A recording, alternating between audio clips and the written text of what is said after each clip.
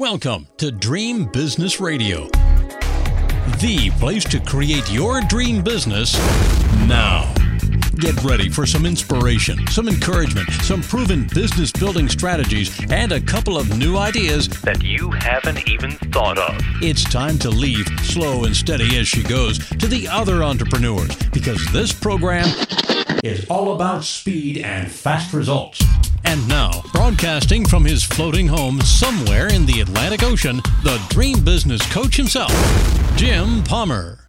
Hello, everyone. This is Captain Jim Palmer, the Dream Business Coach, coming to you today from Norfolk, Virginia, as we make our way south to warmer temperatures on our floating home. And I've got a really fantastic interview for you today. Let me introduce my guest, Jim Huffman. He is the CEO of GrowthHIT. It is a marketing agency, a growth marketing agency. He's also the author of a new book called The Growth Marketer's Playbook. We're going to be asking him about that.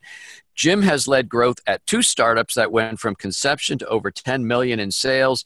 He has led growth for clients that have been featured by Wall Street Journal, TechCrunch, and the Today Show. Jim has advised and taught marketing to brands that include Oreo, good one, Hot Wheels, FedEx, Clorox, and more. Currently, as I said, Jim's a CEO and co-founder of GrowthHIT. It is a growth marketing agency. It's a premium agency that helps companies increase their online sales and lead generation by driving high-intent visitors to a website through Facebook ads, Google ads, SEO, and content marketing. Jim, how you doing today? Great. Nice to meet you, Jim. Happy to be here. Good, man. This is my 4th interview today, and this one is getting back to my roots, my home base, which is marketing. So I'm no offense to the others, but I'm pretty excited to talk with you today. So first of all, just like to give everybody a little bit of background. I got your bio out. Are you a first-generation entrepreneur, or did your parents or grandparents were they ever in business, kind of showing you the ropes, or what? Yeah, first-generation entrepreneur. I don't know. I feel like everybody had the lemonade stand growing up and whatnot. I don't know. I don't think that makes me any different. I had some really crappy businesses growing up where I basically begged my parents' friends to pay me money to spray paint their curbs, to do stenciling. We were horrible at spray painting. We would detail cars, and we were so bad we'd then have to take it to a real detail shop to get it cleaned. So, it always makes me laugh, Jim, when someone says, yeah, my first business was 8 selling baseball cards. I'm like, okay, how about you fast forward to at least 18, you know? Yeah, exactly. Yeah, I feel like everybody had that. So, yeah. You know? But yeah, first generation entrepreneur. So did you go to college? Did you have a corporate career first, or when did you become an entrepreneur? Yeah, I went to school, University of Kansas. I studied finance. And when I was studying finance, it's like, what are my options? What do I do? And I figured out, it's so funny because in college, I didn't have any idea. I was like, I could be an investment banker, do management consulting. I ended up getting into an investment banking where basically I looked at spreadsheets for 3 years. But what was cool about that was it was a small investment bank in Dallas, and we would work with these entrepreneurs who were about to sell their company. So it was kind of at this really exciting time for them. But so many times I'd be in these meetings and there'd be these really impressive lawyers, these investment bankers with MBAs, but the most impressive person in the room was always the entrepreneur. And a lot of times this entrepreneur hadn't even graduated college or even gone to college. Mm-hmm. And they really took an idea and turned it into something. And just being on the sidelines as this little analyst that didn't even speak in these meetings, for me, that was kind of eye-opening. It's like, yeah, it's cool to get exposure to these transactions, but I really want to be on that side where you're actually building and growing something. So that kind of opened my eyes to trying to get into that world. And so, I don't know, it was around 2010 when I was really looking to get into startups. And there was one startup out of New York called Urban Daddy, and they were doing like a daily email newsletter. And it was a guy who was a lawyer that grew it to about 1 million people, and they were looking to launch the Dallas edition. And I literally just cold emailed them saying, I'd love to do anything to help you guys, and got a job there. And that really was kind of the starting point to start to learn from entrepreneurs and learn from startups to eventually try and do my own thing. That's so cool. So you were working for the startups that I mentioned that went to 10 million in sales. Were you in marketing with those companies, or? Yeah, with one, I started as an editor. So I went from investment banking, finance, what looked like a secure job in the eyes of my family, to all of a sudden I'm writing email newsletters, and they're like, "Is that a good career change?" I'm sure they're very proud, huh? Oh, so proud! Jim can hit send on an email. But that for me, that was really cool, and it was actually harder than anything I did in investment banking because I was in charge of one specific city and trying to grow that where they had no brand awareness and supposed to be the market leader. And so was able to grow that to 100,000 email subscribers in 2 years. And from that, I ended up getting to go to the headquarters in New York. And that's where they were saying, "Hey, we think we want to do this e-commerce thing. Can you figure it out?" And so just by getting the opportunity to figure it out, I got to learn a lot by making mistakes, and a lot just by kind of trial and error. And we were able to grow that, just the e-commerce business alone, to 7 figures in under 2 years. I mean, we had the benefit of having a pretty massive email list to leverage, but that was really exciting for me to be able to get that opportunity to do that and really learn the e-commerce world. So when did you start GrowthHIT? What year was that? So that was 2015. So Okay. I had worked at a few different startups as after Urban Data, I went to one called The Take that helps makes movies and TV shows shoppable. And we got that one to a million views per month. And then I started teaching at General Assembly. And by teaching at General Assembly, it's just continued education for professionals. So I would do like nightly workshops. People would come to me after the workshops, be like, "Hey, would you make a growth plan for us? Or would you help us with these little one-off projects?" And that quickly snowballed into a lot of consulting gigs where I had to make the decision, "Hey, do I want to, keep doing this on the side, or do I go all in?" And then I got a few people to commit to more hours, and I went all in on the consulting thing, kind of late 2015. Very cool. And so you quickly grew that from like 0 to 50,000 a month, I believe, right? Yeah, we were lucky because we had some decent lead gen from the teaching and the workshops that I was doing, because I was doing that for a while. And so right when we started, we had 2 healthy clients that were paying a fairly decent fee. And then we were able to to scale up. And so we really it's funny because in the early days, we wouldn't even charge anything. We'd just be like, "That's a really cool opportunity. Like, let us play around with it for a few weeks or a few months.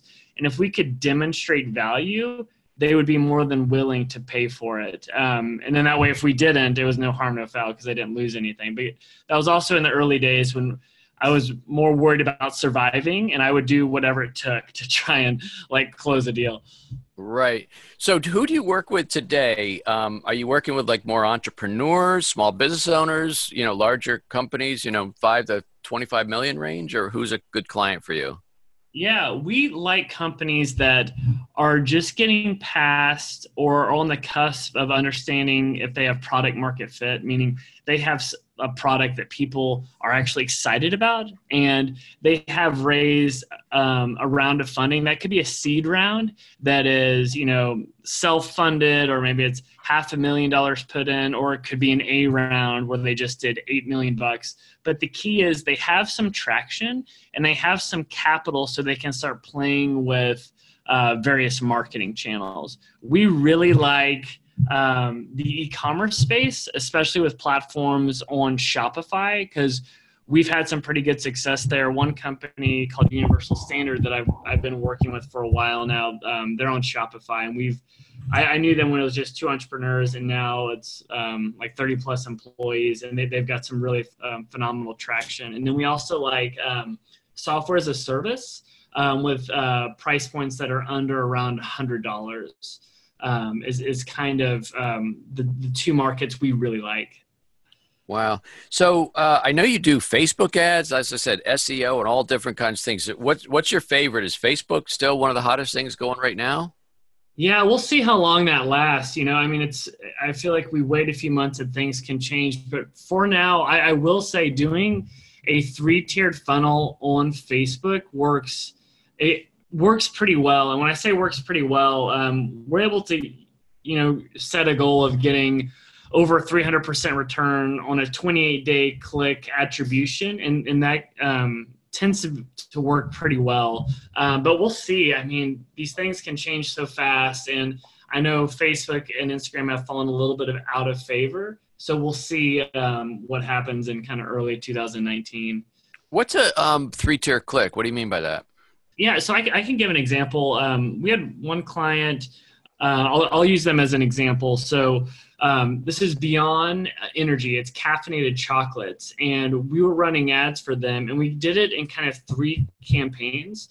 And with the top of the funnel campaign, which is campaign 1, this is just trying to get in front of anybody we think would like these products. So people that are coffee drinkers, people that drink Red Bull, people that like chocolate, and just kind of go after them. Isn't that like about 100% of the universe? I think, yeah, basically it's about, it's everyone. So it's a pretty big TAM.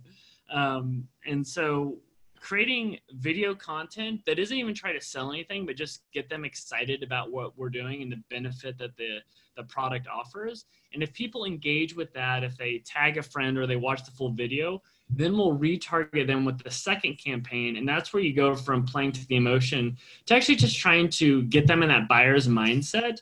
And a lot of time you see trialing and sampling is a big part of a product like this, where it's a pretty approachable price point. So it's like, hey, we'd love for you to try the product. You can get a free trial, just pay shipping, or get a sample pack for this discounted rate.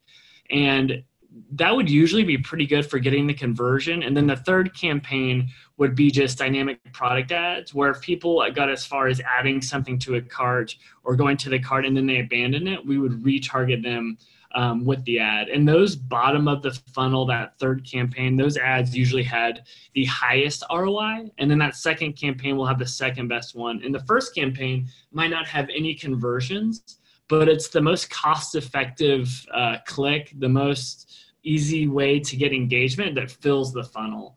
And so that was usually the approach we would do that would work pretty well.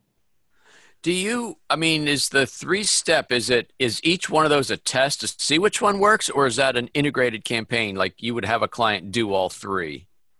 Yeah, good question. We'd have a client do all 3, but within each campaign, we're running quite a few tests and experiments every single week. Like we were testing like that top of the funnel. How long should the video be? Should it be 59 seconds, 6 seconds, 15 seconds, 29 seconds? Do you use social content?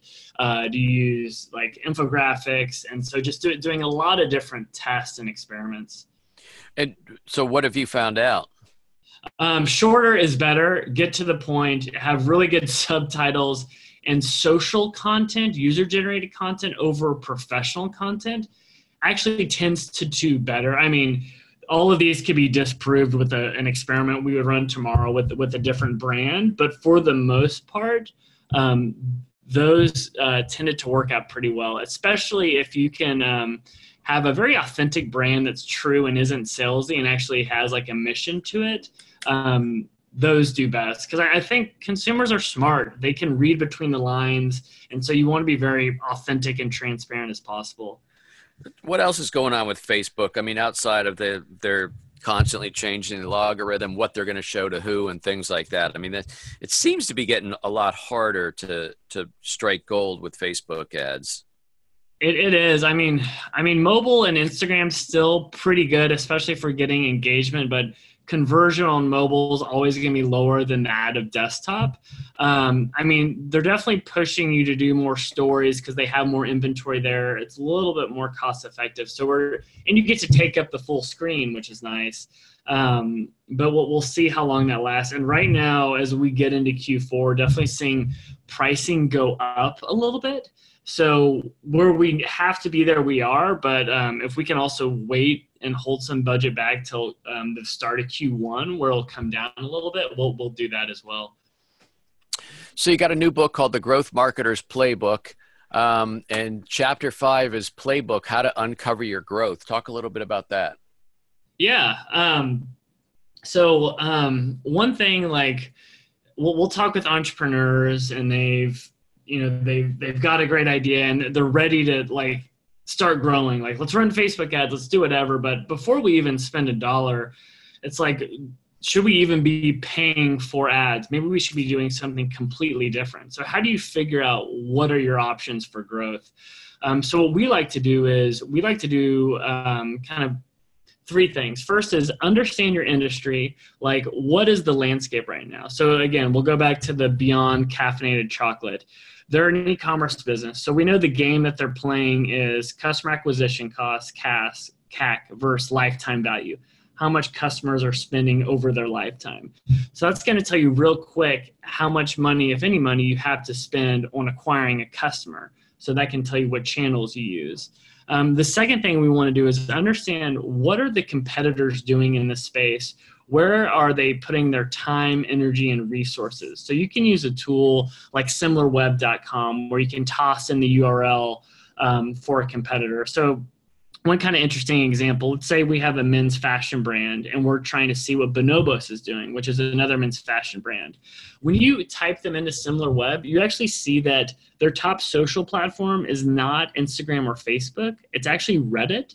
So if you go to Reddit and see the conversations happening around the pants that Bonobos make, it's very engaged consumers talking about the quality of the pants, wearing them on hikes, wearing them on business trips, and the durability of them.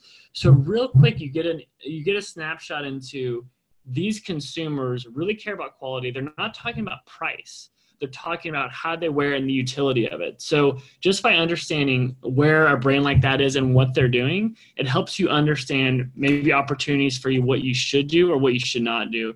And then the third thing is really understanding who are these customers you're trying to get in front of.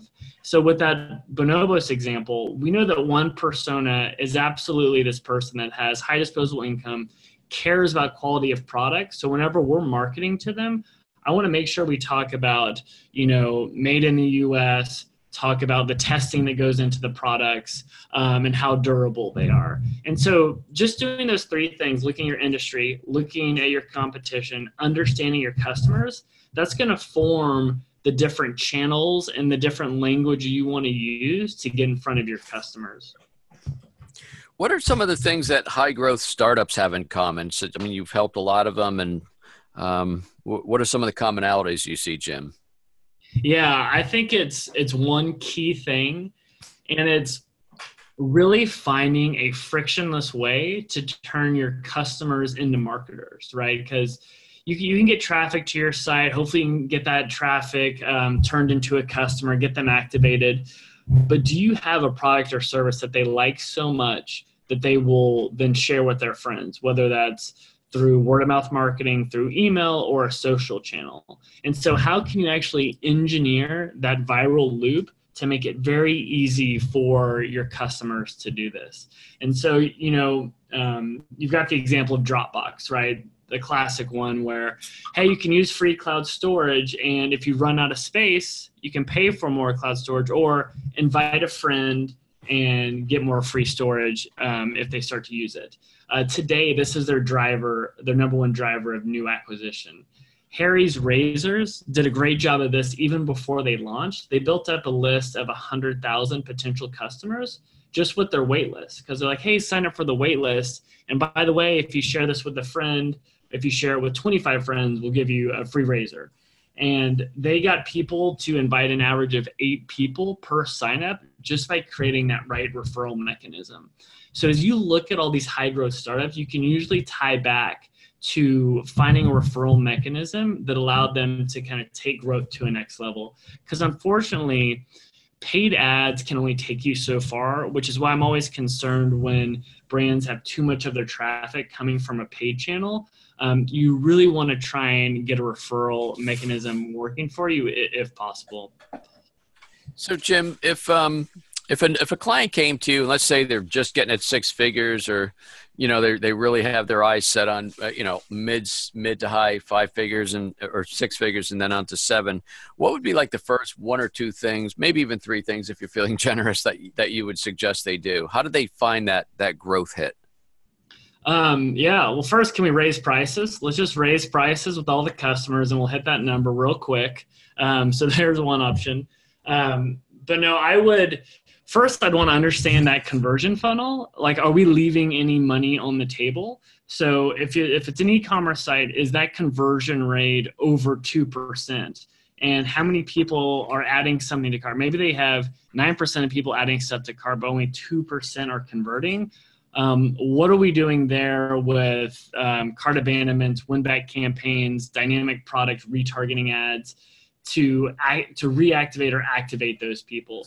And then with people that have converted, how long has it been since they've done that second purchase? Are we using personalization or segmentation to try and reactivate them? So those would be some low-hanging fruits, looking at current traffic and current customers to increase that lifetime value or increase that conversion rate. From a top of funnel perspective, as far as how are we getting in traffic the right way, if they weren't trying things that I've mentioned on the paid side, I'd probably be looking at that. But one of the other things that I really like to do is something that isn't the most scalable, but it's kind of being scrappy. But I would actually build out a database of, 100 different groups. And when I say 100 different groups, we'll give the example of, there's this liquor delivery service called Bottle Service. So clearly they're trying to go after people that drink booze at home. Let's say they're trying to find a bunch of new customers. I would build out a list of every organization within the cities they service that have people that are potential customers. So maybe it's like the Nerds and Beer gaming group that gets together on trivia night to drink beers. I would hit them up and try and sponsor an event with them to build up awareness. Any young entrepreneurship happy hour groups, I would hit them up and see about engaging with them. And this is something that, while it's not super scalable, you can get an intern or a virtual assistant to help you do reach out and to start partnerships that way. So I don't know. Those are just kind of some different ideas looking at paid, the conversion funnel, and something that's kind of outside the box. Yeah, it doesn't surprise me at all, but it's alarming a little bit when people think they're going to have fast growth with what I call, which means expecting paid traffic results with free traffic mentality. I'm going to post to Facebook. I'm going to post to my blog. I'm going to do this. So I'm going to spend $5 in a Facebook ad. And gee, how come it didn't work? I'm sure you find that too. Oh, 100%. Unfortunately, there isn't like a green growth button we can hit that just gets results. And even us, we'll start with a campaign, and we definitely don't see success right away. And we've been doing this pretty effectively. So yeah, it's not as easy as people make it out to be. Very good. Hey, Jim, what's a good place for people to get your book, and how do you want them to connect with you, your website and things like that? Yeah, absolutely. You can go to growthmarketersplaybook.com and actually put a promo code. If you just use a promo code DREAMBusiness, you get 30% off the book or the book and the workshop that we do. And then our agency is just growthhit.com. If anybody has any questions, we have forms there. And then I'm on Twitter at Jim W. Huffman. Very cool. Jim, thanks so much for being my guest this week. I greatly appreciate it. Also, yeah, thank you, Jim. Appreciate it. Hey, folks, that wraps up this very special interview with Jim Huffman from GrowthHIT. If you and I are not connected any other way other than this podcast, you can connect with me at getjimpalmer.com. You can join my free Facebook group, which is dreambizgroup.com, dreambizgroup.com. Until next week, another fantastic interview. I am Captain Jim Palmer. I am the Dream Business Coach, and you take good care.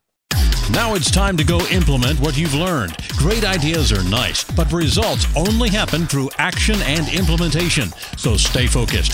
Kick all distractions to the curb. Sleep a little less if you have to. And create your dream business now so you too can live your dream lifestyle. To learn about building your dream business, join Jim's free Dream Business Facebook community at dreambizgroup.com. That's dreambizgroup.com.